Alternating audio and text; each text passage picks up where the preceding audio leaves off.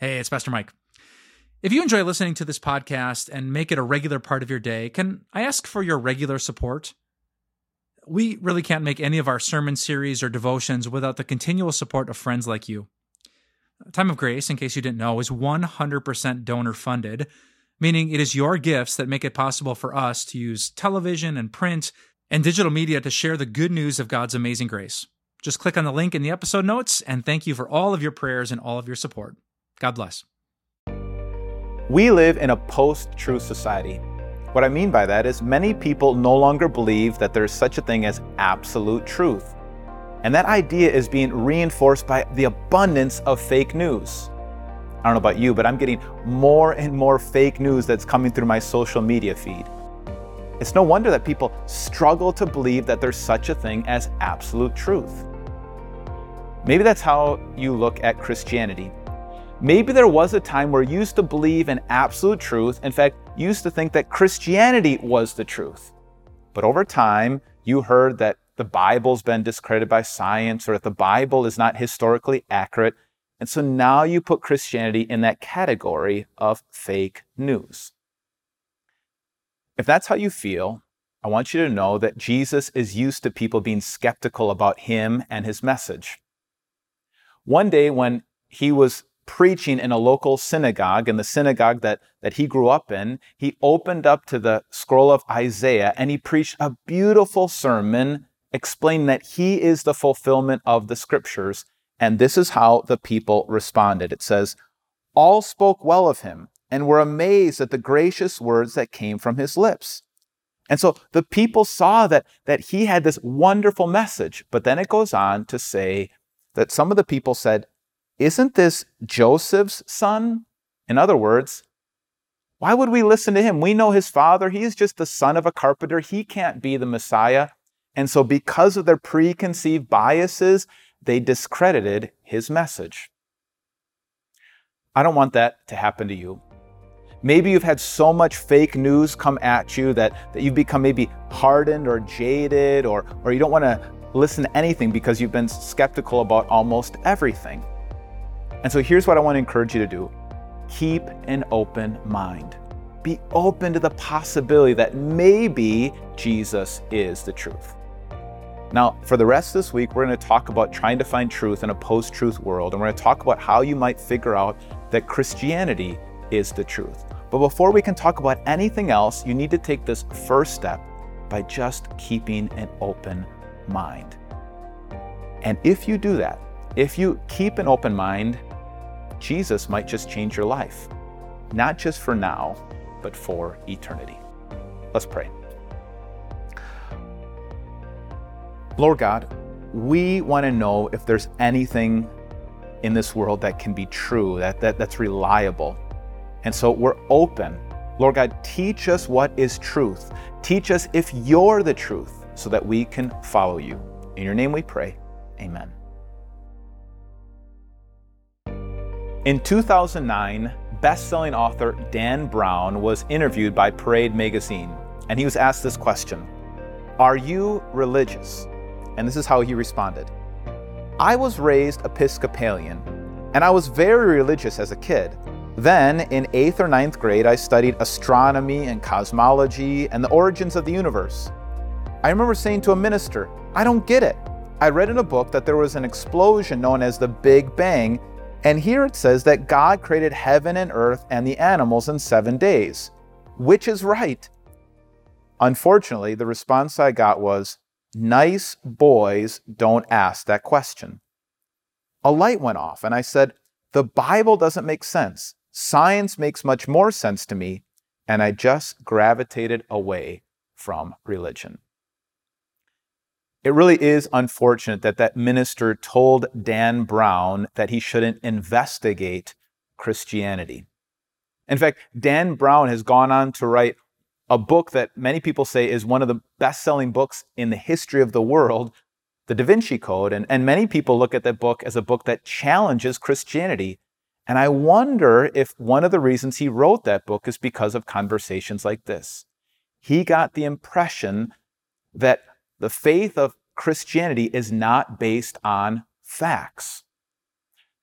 This week we've been talking about living in a post-truth world and finding truth in a post-truth world. And we're really trying to figure out if Christianity is the truth. And one way that you can find out if Christianity is true is to investigate, is to do research. In fact, that's what one of the biblical authors, Luke, did. Now, Luke was a physician and he was a historian. And when he wanted to figure out if Jesus was the truth, he investigated. And we read about that at the beginning of his biography about Jesus as he's writing to the recipient of his book, Theophilus. And this is what he says at the beginning of his book in the Bible. He says, "Many have undertaken to draw up an account of the things that had been fulfilled among us, just as they were handed down to us by those who from the beginning were eyewitnesses and servants of the word. With this in mind, since I myself have carefully investigated everything from the beginning, I too decided to write an orderly account for you, most excellent Theophilus, so that you may know the certainty of the things you have been taught."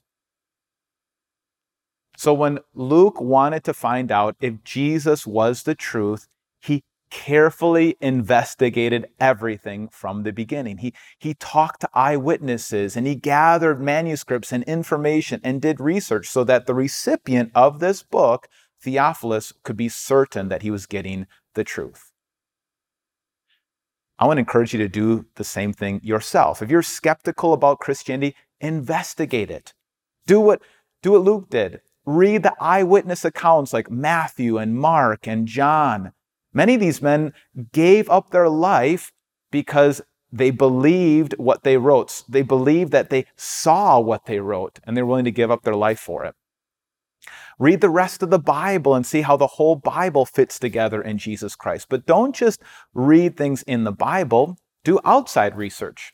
You could read what Josephus said. Josephus was an ancient historian, a Jewish historian he was a contemporary of Jesus and the apostles. And although he wasn't a believer himself, he testified to the life of Jesus, the death of Jesus, and even hints at the resurrection of Jesus and other events that are talked about in the New Testament. You could also read another ancient historian, Eusebius, who lived about the 4th century. He also did vigorous research, researching eyewitness accounts and did other investigation about the early Christian church. Or you could read modern day authors who've done a lot of research like Josh McDowell or Lee Strobel. They go into a great deal about all of the facts behind our faith.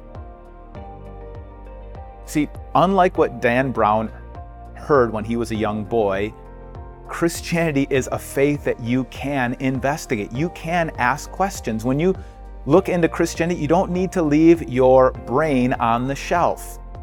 You see, Christianity welcomes investigation, welcomes research, because the Christian faith is based on facts. Let's pray. Lord God, I pray that you would open up resources and other ways for all of us to get to know you. We want to know you, the God behind the Bible, and we want to know if you are true. And so give us the opportunities and the resources to investigate who you are. In your name we pray. Amen. When I was at seminary to study to be a pastor, I would gather together with a group of friends in the dorm rooms and we would discuss topics that were important to us. I remember one day, one of our friends, he really dropped a bomb on us when he said, "What if we're all wrong? What if we're following the wrong religion? Or what if there's no God at all? I mean, we're spending all this time and money and resources to become pastors, but what if we're all wrong? And then what if we're going to lead our congregations astray?" There was a silence for a few moments, and then one of our friends, he spoke up and he said, "I've had those kind of doubts before, but whenever I have those kind of doubts, I ask myself 2 questions. I first ask myself, is there a God or isn't there? And then I look out at creation and I look at the created world and I look at how it's designed with intention and purpose and beauty. And I look at the human body and how the human body works together in so many different ways, and I'm convinced again that there is a God. And then I ask myself a second question. All right, so which God is the right God? And I think about all the major world religions, and I ask myself, which of the major world religions have been able to predict the future and have been right? And I think about it, and only Christianity has hundreds of prophecies, and hundreds of prophecies have all come true, especially the ones in Jesus Christ. And in that moment, all my doubts seem to drift away. Over the past decade, I've thought quite a bit about that conversation and how helpful that's been to me.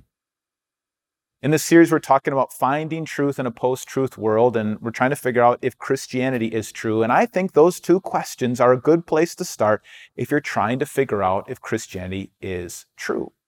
In fact, the Bible itself encourages us to look at creation, to see God in creation.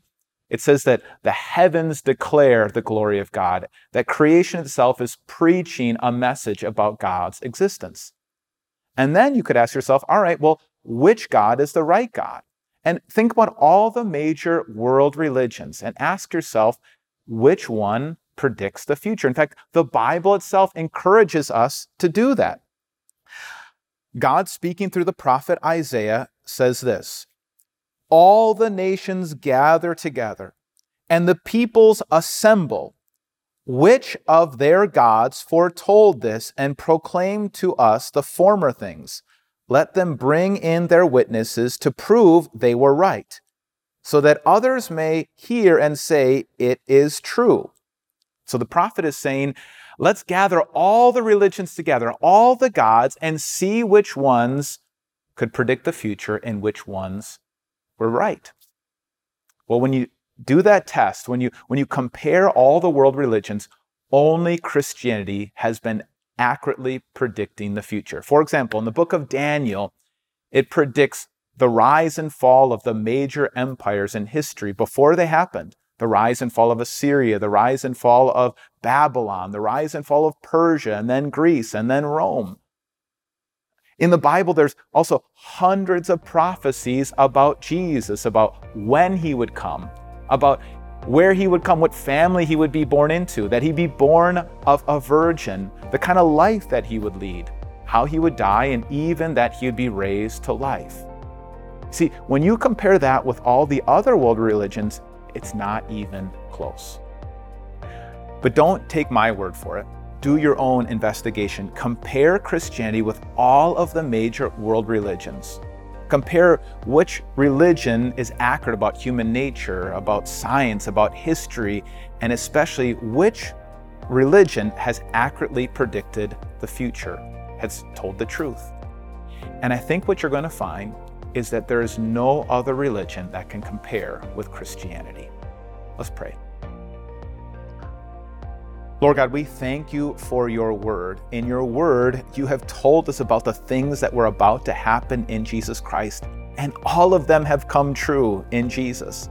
And so lead us to be open to the truth that you want to reveal to us in Jesus Christ. Amen. Before I buy a car, I like to take it for a test drive. I'll even maybe invite a mechanic along to look under the hood and make sure the car is going to work right.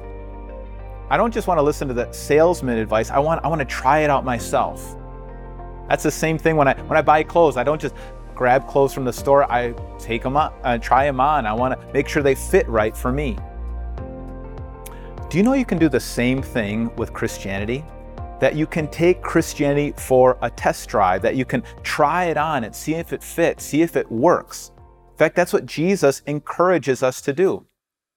In one of his most famous sermons, called the Sermon on the Mount, it's found in Matthew chapter 5 through 7, he ends the sermon by saying this: therefore, everyone who hears these words of mine and puts them into practice is like a wise man who built his house on the rock. The rain came down and the streams rose, and the winds blew and beat against that house, yet it did not fall, because it had its foundation on the rock. But everyone who hears these words of mine and does not put them into practice is like a foolish man who built his house on sand. Rain came down, the streams rose, and the winds blew and beat against that house, and it fell with a great crash. Jesus says you can take his words and try them out. Put them into practice and see if they give your life a better foundation. And then when the troubles happen, see if you have a more solid foundation because you've put his words into practice. And I think one of the best ways that you can do this is just look at this sermon yourself. Look at his Sermon on the Mount in Matthew 5 through 7 and take his words and start trying them out for yourself. Try out what he says about being poor in spirit by repenting of your sin. See what he says and try out what he says about being generous and giving to the poor in secret or praying in secret, not to be seen by people. Try it out. Pray the Lord's Prayer and see what happens. Take Christianity for a test drive. Now, there's much more to Christianity than just this. There's much more for you to learn, and there's much more for you to believe. But if you're not ready to believe the whole thing yet, if you're not ready to get baptized and follow Jesus, and maybe you struggle to believe in all the different doctrines, at least take it for a test drive. And here's my prayer, that as you try out Christianity little by little, you're ready to buy into the whole thing. And you see that Jesus actually is the truth. Let's pray. Lord Jesus, we pray that you would open up our eyes, you would send your Holy Spirit so that we could see that you are the truth. In your name we pray, amen.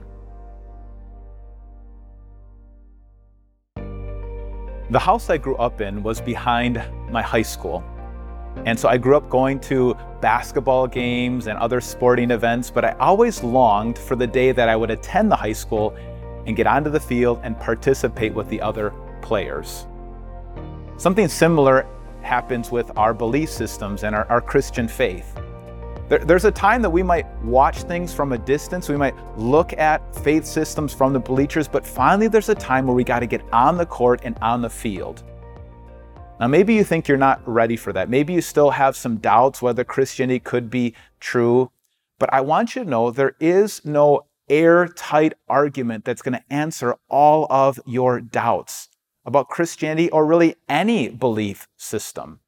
There finally comes a time where you got to leave the bleachers and get on to the court. You got to participate and experience from the inside. And so even if you have some doubts, I want you to consider taking that step. And that's why I love what it says at the end of the book of Matthew. Matthew wrote a biography about Jesus, and after he describes how the disciples had walked with Jesus for 3 years and heard his teaching, after they witnessed him die and come back to life, and even after he's standing in front of them, still some of them had their doubts. This is what it says. Then the 11 disciples went to Galilee, to the mountain where Jesus had told them to go. When they saw him, they worshiped him, but some doubted. So even though the resurrected Jesus is right there in front of them, they still had their doubts. And that can happen to all of us. These also were the people he was going to send out as his ambassadors to the world, and they were still struggling. So it's okay if you still struggle. Maybe you think, I know the evidence about Jesus, and I believe he was real, and I believe that I have sin and I need a Savior, but there are still some questions that I have. Well, if that's where you're at, I think it might be time for you to start experiencing Christianity from the inside. Maybe it's time for you to consider baptism if you're not baptized already. Maybe it's time for you to learn more about what it means to take the Lord's Supper. Maybe it's time for you to start participating and praising the Lord and praying to the Lord with the rest of a congregation. And I think when you do those things, you'll see what David meant when he said, "Taste and see that the Lord is good." There's some things that you just have to taste and see for yourself, experience for yourself when it comes to knowing who God really is. And so, all this week we've been talking about looking for truth in a post-truth world, and we're trying to figure out if Christianity is truth. And all this week we've really been looking at Christianity from the bleachers. And now it's time for us to get onto the field and see if this God is true by experiencing him, experience it with a congregation. And here's what I think will happen. You'll see that the Lord is not just good, but he's the truth. Let's pray. Lord God, we believe, many of us believe, and yet we still struggle with unbelief. And so cast away our doubts and lead us in the way you want us to go. In your name we pray, amen.